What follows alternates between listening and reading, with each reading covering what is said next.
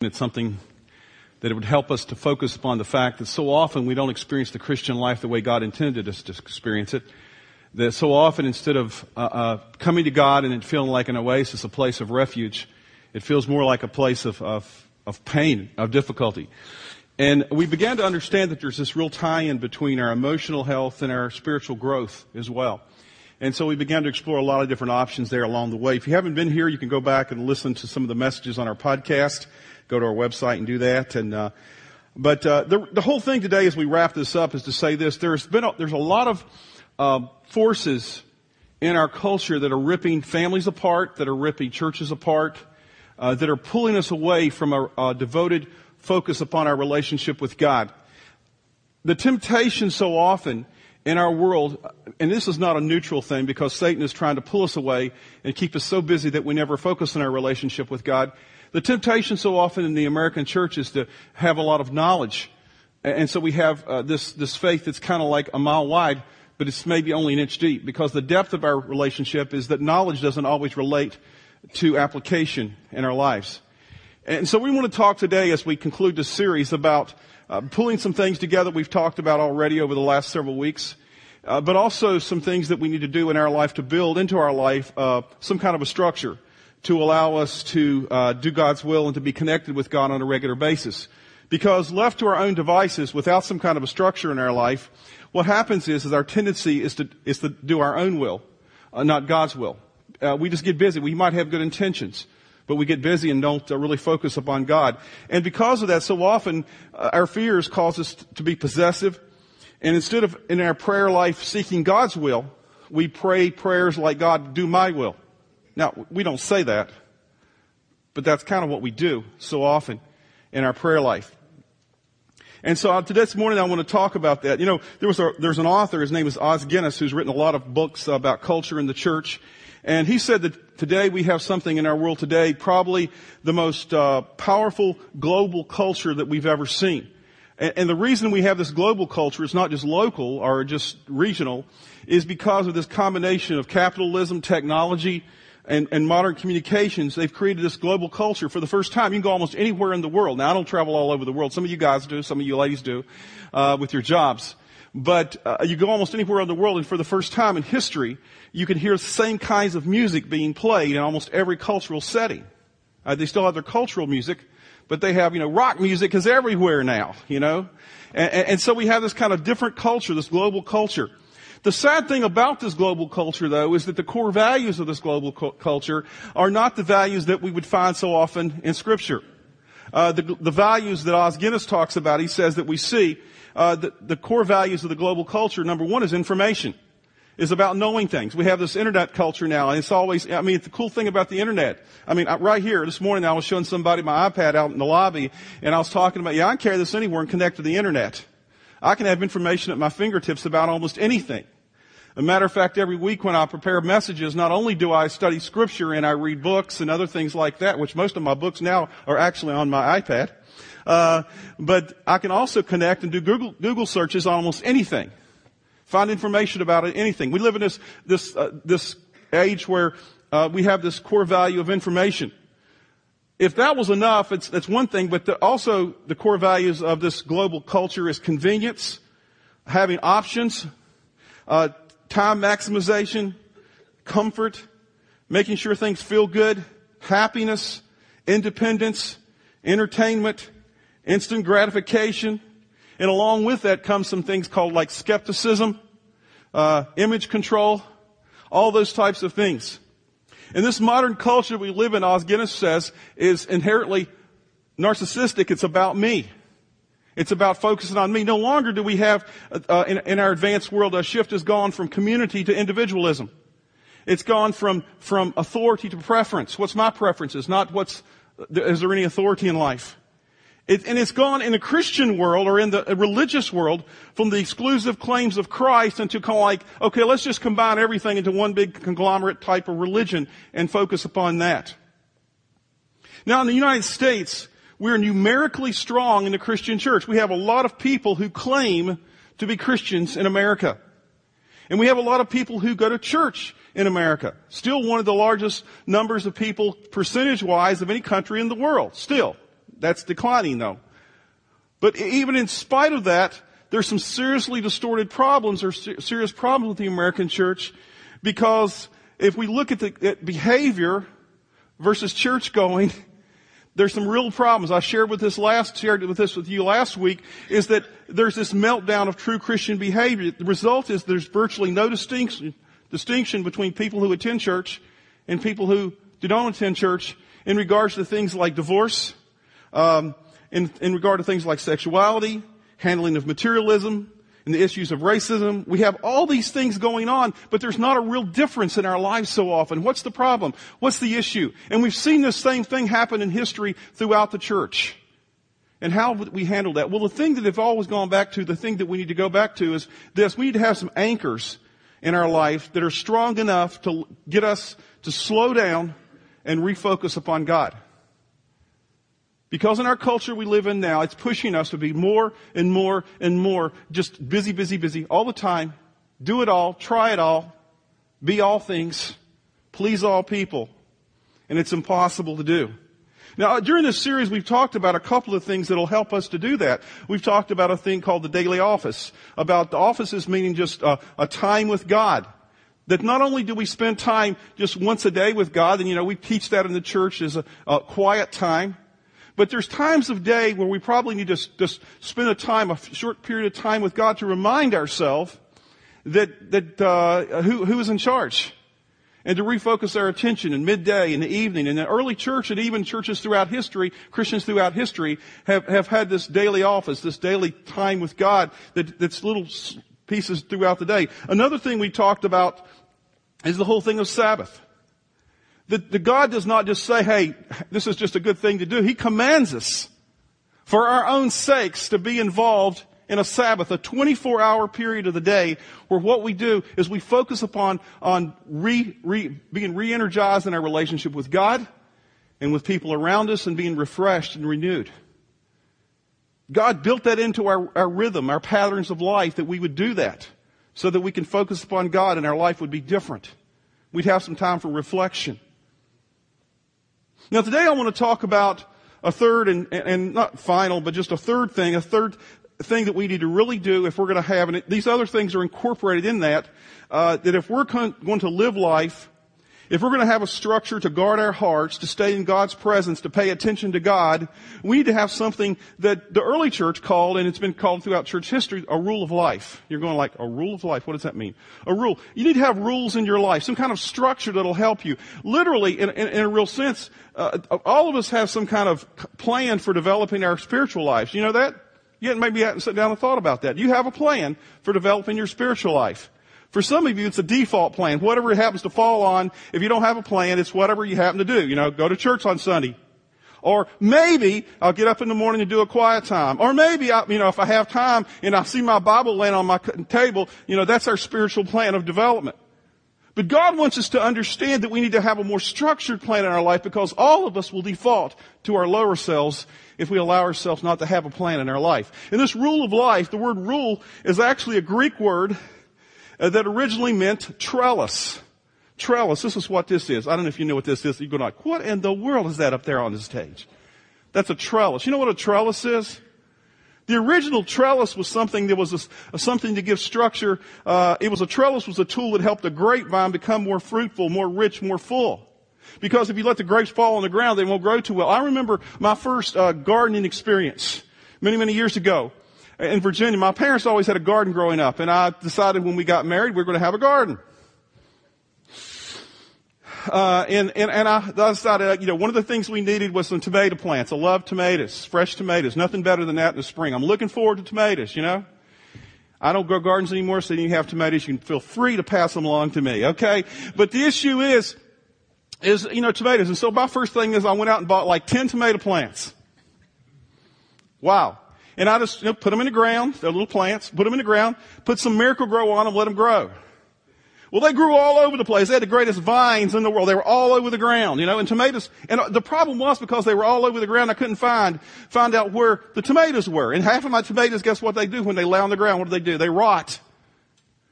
A while later, somebody wiser than me said, hey, maybe you want to put them into a type of it wasn't called a trellis. It was one of those tomato round things, you put them in, I don't know what you call them, baskets, whatever. And they're wire, and you put them up, and as they grow, you pull them through it, and you let them grow up through that. So they were all off the ground. Guess what? When that happened, that kind of trellis, that support system, what it did is it allowed the tomatoes to flourish. And I could pick them almost all. As a matter of fact, I had so many, I learned I only needed like 4 tomato plants instead of 10. Because I got a lot more fruit off just those 4. But the issue is we need some kind of a structure in life. And this word rule of life is not a dirty word. The word rule, sometimes we don't like rules, but we need some kind of a structure in our life. A rule of life is a trellis. It's a structure that holds and supports and sustains us in our life. It helps us to connect with God.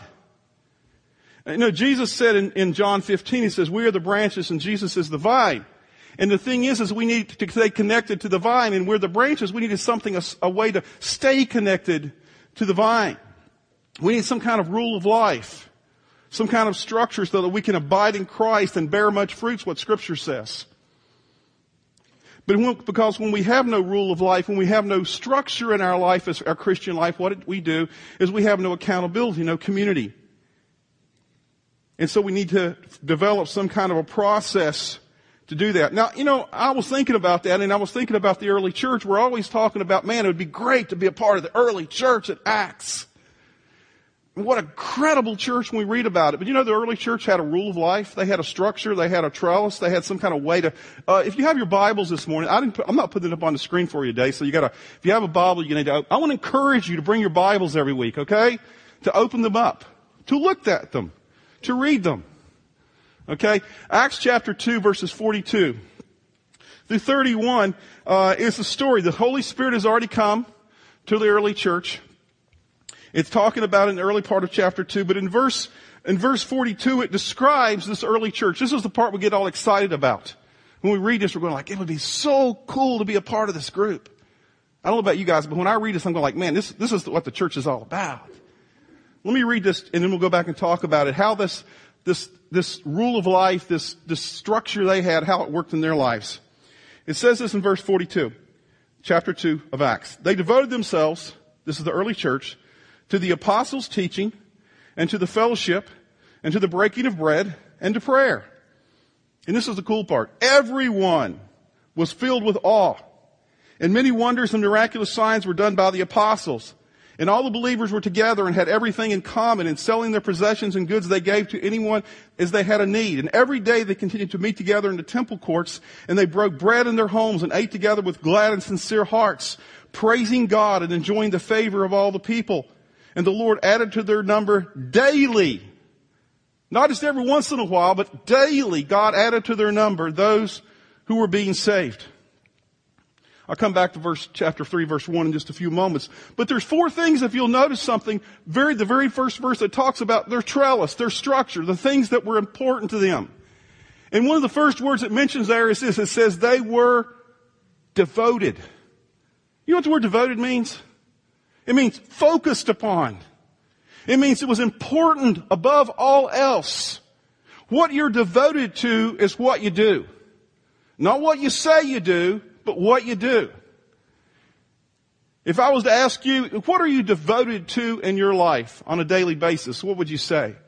Well, I'm devoted to getting up, eating breakfast, maybe, going to work or going to school. You can name a few things you're devoted to. But it says that they were devoted to 4 things. And these are 4 broad categories. It says, first of all, when it says devoted, it means they spent a whole lot of time doing this. They learned. And the reason it's important to understand what you're to be devoted to and why we need this so much in our culture today is because we have even more options. And we need more structure, I believe, than even then. The more options you have, the more intentional you have to be about what you do. Because these things you're devoted to tells you 2 things. What you will do and what you won't do. And I'm not talking about good and bad. I'm talking about focus in life. And if we're to be devoted to God and to grow in our relationship with God and loving people, we have to have a structure in our life that allows that to happen. So we won't just default to whatever happens to be the urgent. the urgent thing in life. So 4 things that they were devoted to, things that they thought was important. Number 1, apostles' teaching, learning. It says that they sat at the apostles' feet. These were the people in the church that were mature. They spent time learning. You see, when you accept Christ, I don't care if you're 15 or 50 or 80. Guess what? You're a baby. You're a baby Christian. Sometimes we think because, you might look like an adult, it's all of a sudden, but the thing is there's a period, there's a process, and we never quit learning, but there's a process of learning some basic things in life and then growing through that. There's advanced learning as well. One of the things the early church understood that was important to them was to understand what it was that God said, and they had Jesus and the apostles right there to talk to them about it. Now we have God's Word that tells us what we need to do. And so there was learning. That was important to them. A second thing that was important to them was fellowship. There's a Greek word, that Greek word fellowship means sharing. It means that they understood that this process of being a believer was not an individualistic affair. Remember, one of the things that Os Guinness said that in our culture today, we're all about individualism. It's about what is about me. We don't understand the whole thing of community, of responsibility to community. It's not just about us. It's about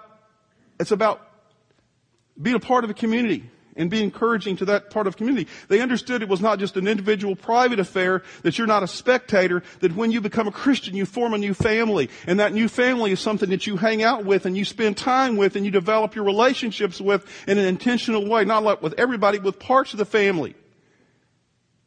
And we all bring into this family, a lot of baggage. We talked about that a few weeks ago. And we have to grow through that and become mature emotionally. We talked about that, what that means. And there's all kind of responsibilities to being part of a family. And so they understood that and they developed those family responsibilities. They understood that fellowship was something that was more than just getting together to eat a meal. And so that was important. They intentionally planned for fellowship. For teaching and for fellowship. A third thing it says that was important to them was breaking of bread. So often we think it's just the Lord's Supper. That's a key element there. But in both churches, they did it in church and in homes. Lord's Supper, we're going to celebrate that next week, along with baptism and along with child dedication. All 3 of those celebratory things next week in our service. And as we do that, one of the things that Chris is going to teach a little bit about baptism. We did an almost impossible thing. We decided next week we're not going to have a full sermon next week. You're going, yeah! No. We're going to have 3 mini sermons, okay? We're going to talk a little bit about child dedication when we do it, why it's important to do that scripturally. We're going to talk a little bit. I get to do that one. And then I'll get a little bit of a break next week because Chris is going to do the other 2 about baptism and Lord's Supper. And he only gets 5 to 7 minutes for each one.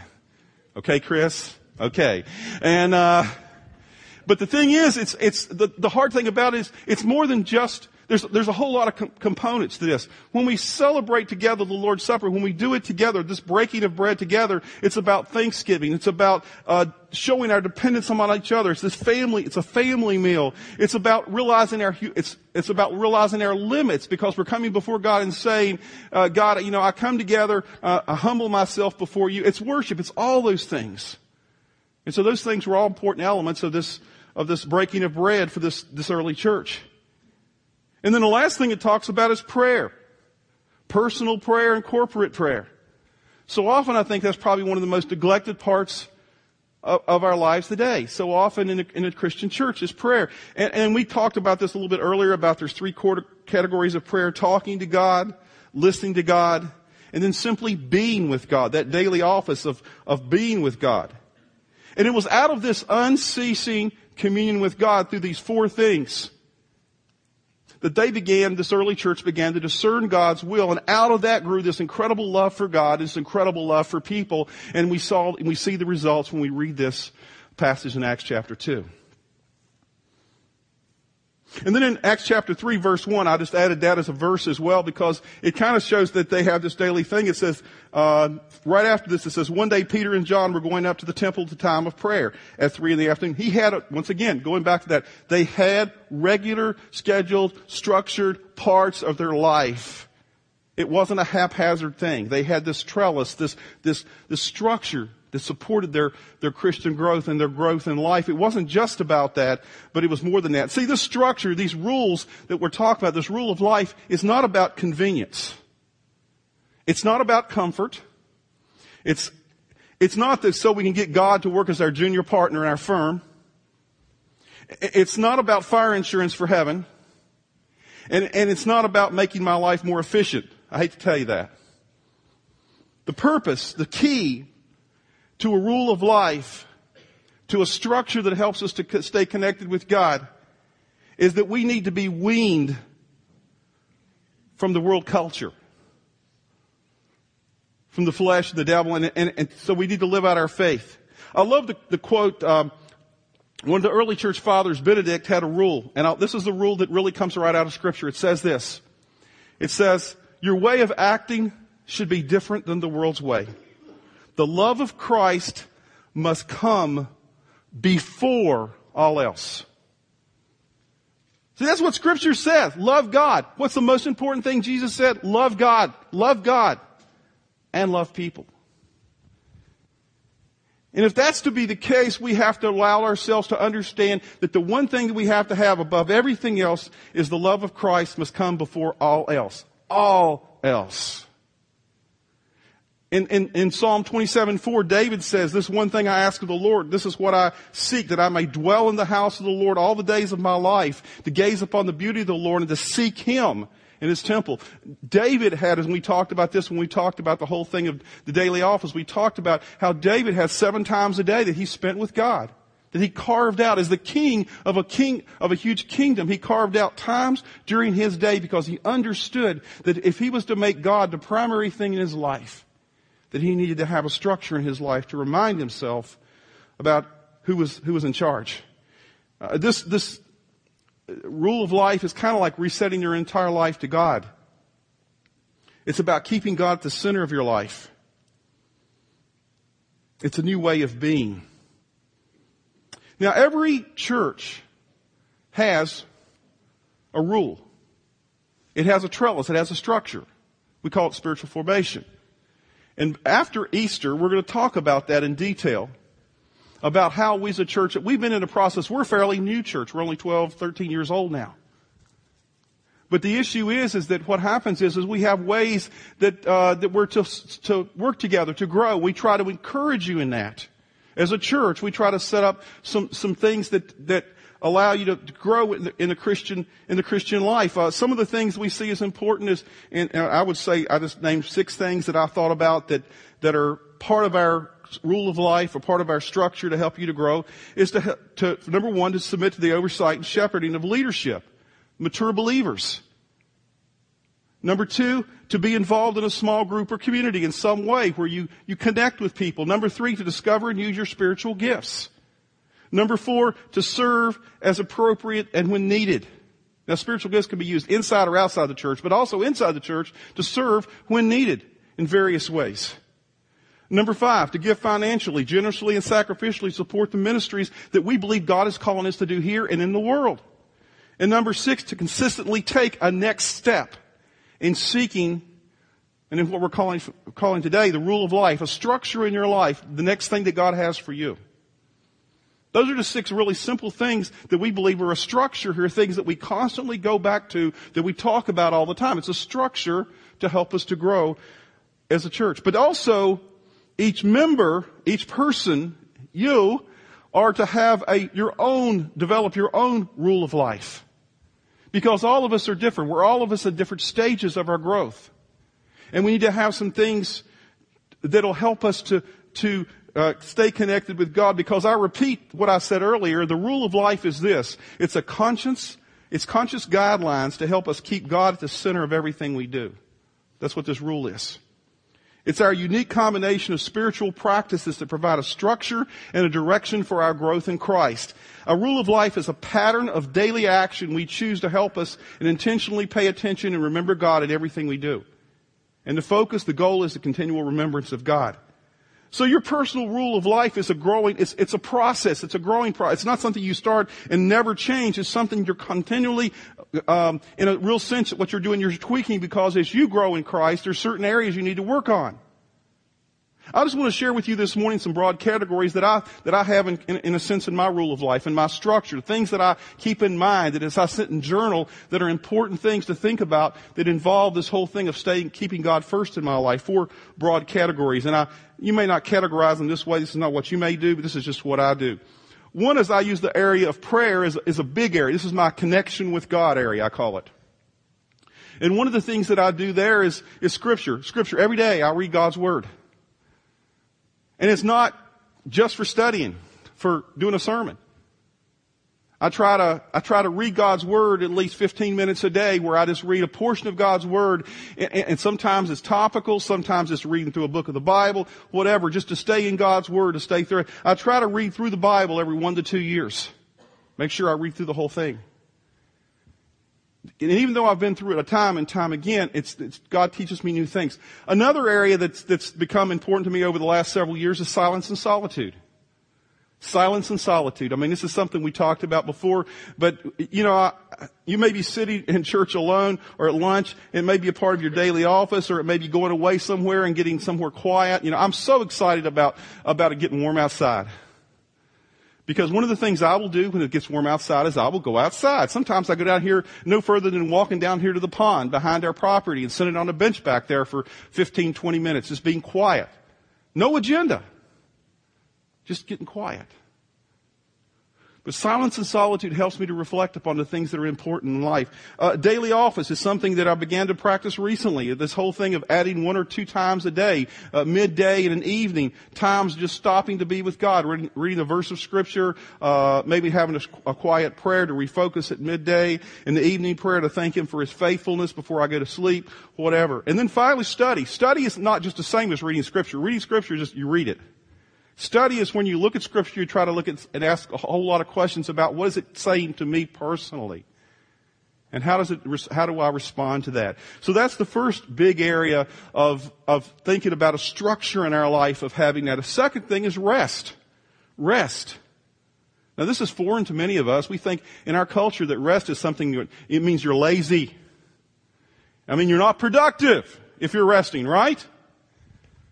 But I want to tell you that God gave us, number 1, the Sabbath. We talked about that, and I still struggle with that. I'm still working that out, how I work out the Sabbath in my life, since this is not my Sabbath right at this moment because I'm working. But how do you do that in your life? How do you commit yourself to 24 hours, one day a week, to doing nothing other than doing the things that bring refreshment in your relationship with God, with others, and just physically to do that? How do you do that? But God says that needs to be a part of your life. He commanded it. It's one of the top 10. Simplicity. This is anti-cultural. Simplicity. The good thing is that we're getting so crazy in our culture. There's a lot of people beginning to ask a lot of questions. And as you get older, I hear a lot of older people like me say things like, I just want to slow down. I want to downsize. I want to do something. I want to do less with my life, because I understand that running around like a crazy person, doing it all, is not working. And so removing distractions, remaining free from too many attachments in life, simplicity. Play and recreation. We all need to find activities that are pure, that recreate us and breathe life into us. Like I said, there's things, for every one of us it's different. For me, it's going out, when it gets warm, going out hiking. It's playing tennis. It's occasionally getting out on a golf course and just, that's kind of frustrating most of the time. But the issue is I love the beauty of the golf course, Okay, God, it's not about how many strokes it's taking me to get there. It comes every stroke, I get my money's worth on the golf course. But the issue is that it's recreational to me. I mean, those things some of you may be gardening. I mean, that to me, it's like beat me with a stick.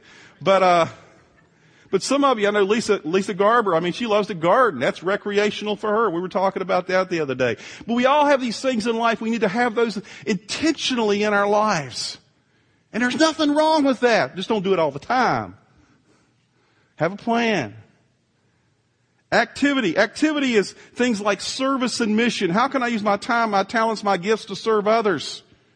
Whether it be here at church or in the community or actually in your neighborhood.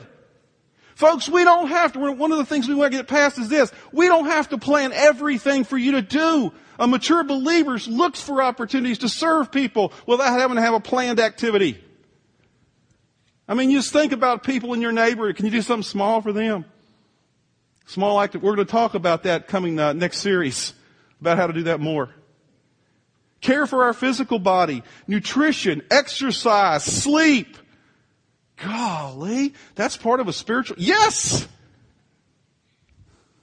We need to have all those things in our life so that God will allow us, we can be the best person we can be because we need to have the energy to serve God. It means, let me explain something else to you. It means like, okay, if you're really going to practice the Sabbath, it's not about doing something insane for 24 hours before that so on the Sabbath you just crash and burn. It's about preparing for it. So you give your best to God when you focus on Him. And finally, relationships. This is another big area I focus on. Emotional health. I mean, this whole series has been about emotional health and about how to develop that. Family. About, spending time with our families. Growing in your marriage, your parenting. And we're giving you opportunities. A couple out there is Family Life Conference and Married Life Live. Those are just events. But you need to be working on dating your spouse and doing all the things you need to do to grow in your relationship and community. Are you in a small group? Are you connected with other people? Those are all part of a plan. A trellis. A structure that will allow you to intentionally become the person that God wants you to be. Now I say all of that just to give you some ideas because the purpose of the structure is this, is to live in the presence of God. The purpose of the structure is to live in the presence of God, not just to make your life more convenient or easy. And it's not so we can go and say, oh, look at how good I am, how self-righteous I am. It's kind of like I love the parable that Jesus told in Luke 18:9. It says this, to some who were confident of their own righteousness and they looked down on everybody, Jesus told them this parable. He says, 2 men went up to the temple to pray, one a Pharisee and the other a tax collector. The Pharisee stood up and prayed about himself. God, I thank you that I'm not like other men. He prayed about himself. Now, think about that.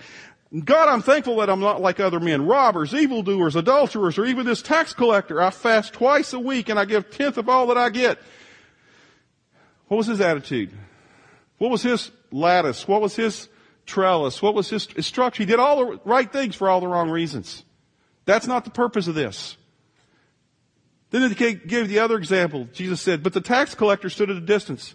He would not even look up to heaven, but he beat his breast and said, God, have mercy on me, a sinner. I tell you that this man, rather than the other, went home justified before God. For everyone who exalts himself will be humbled, and he who humbles himself will be exalted.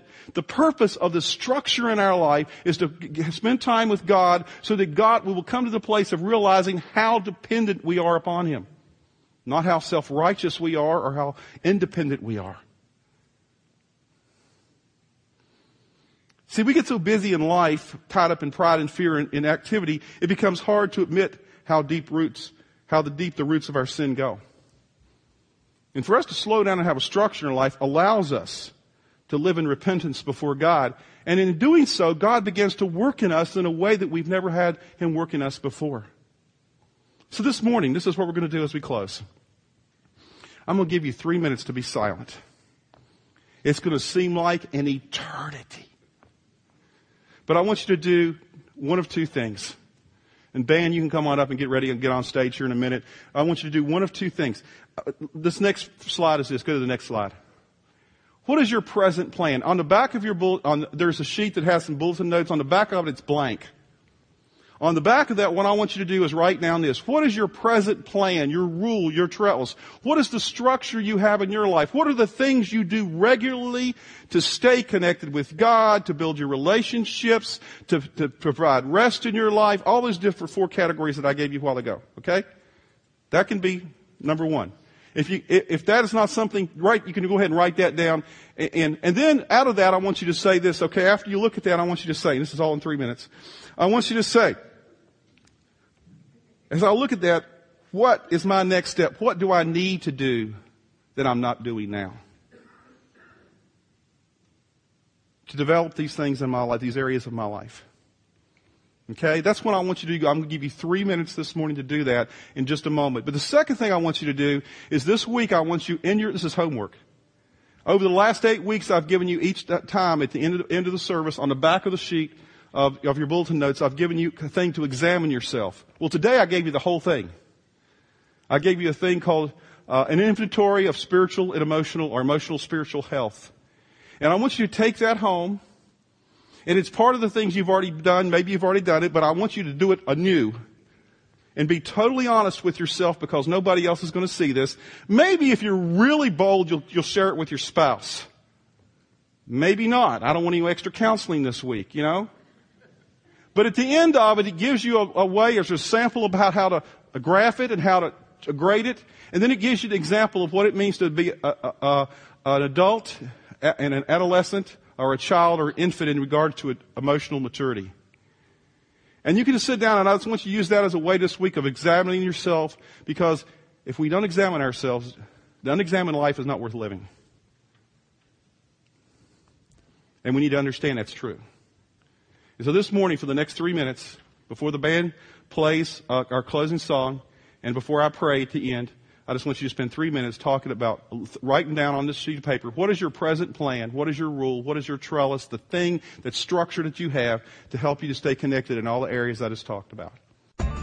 Thank you for listening to Great Oaks Community Church's weekly podcast. For more series and podcast information, go to greatoakscc.org.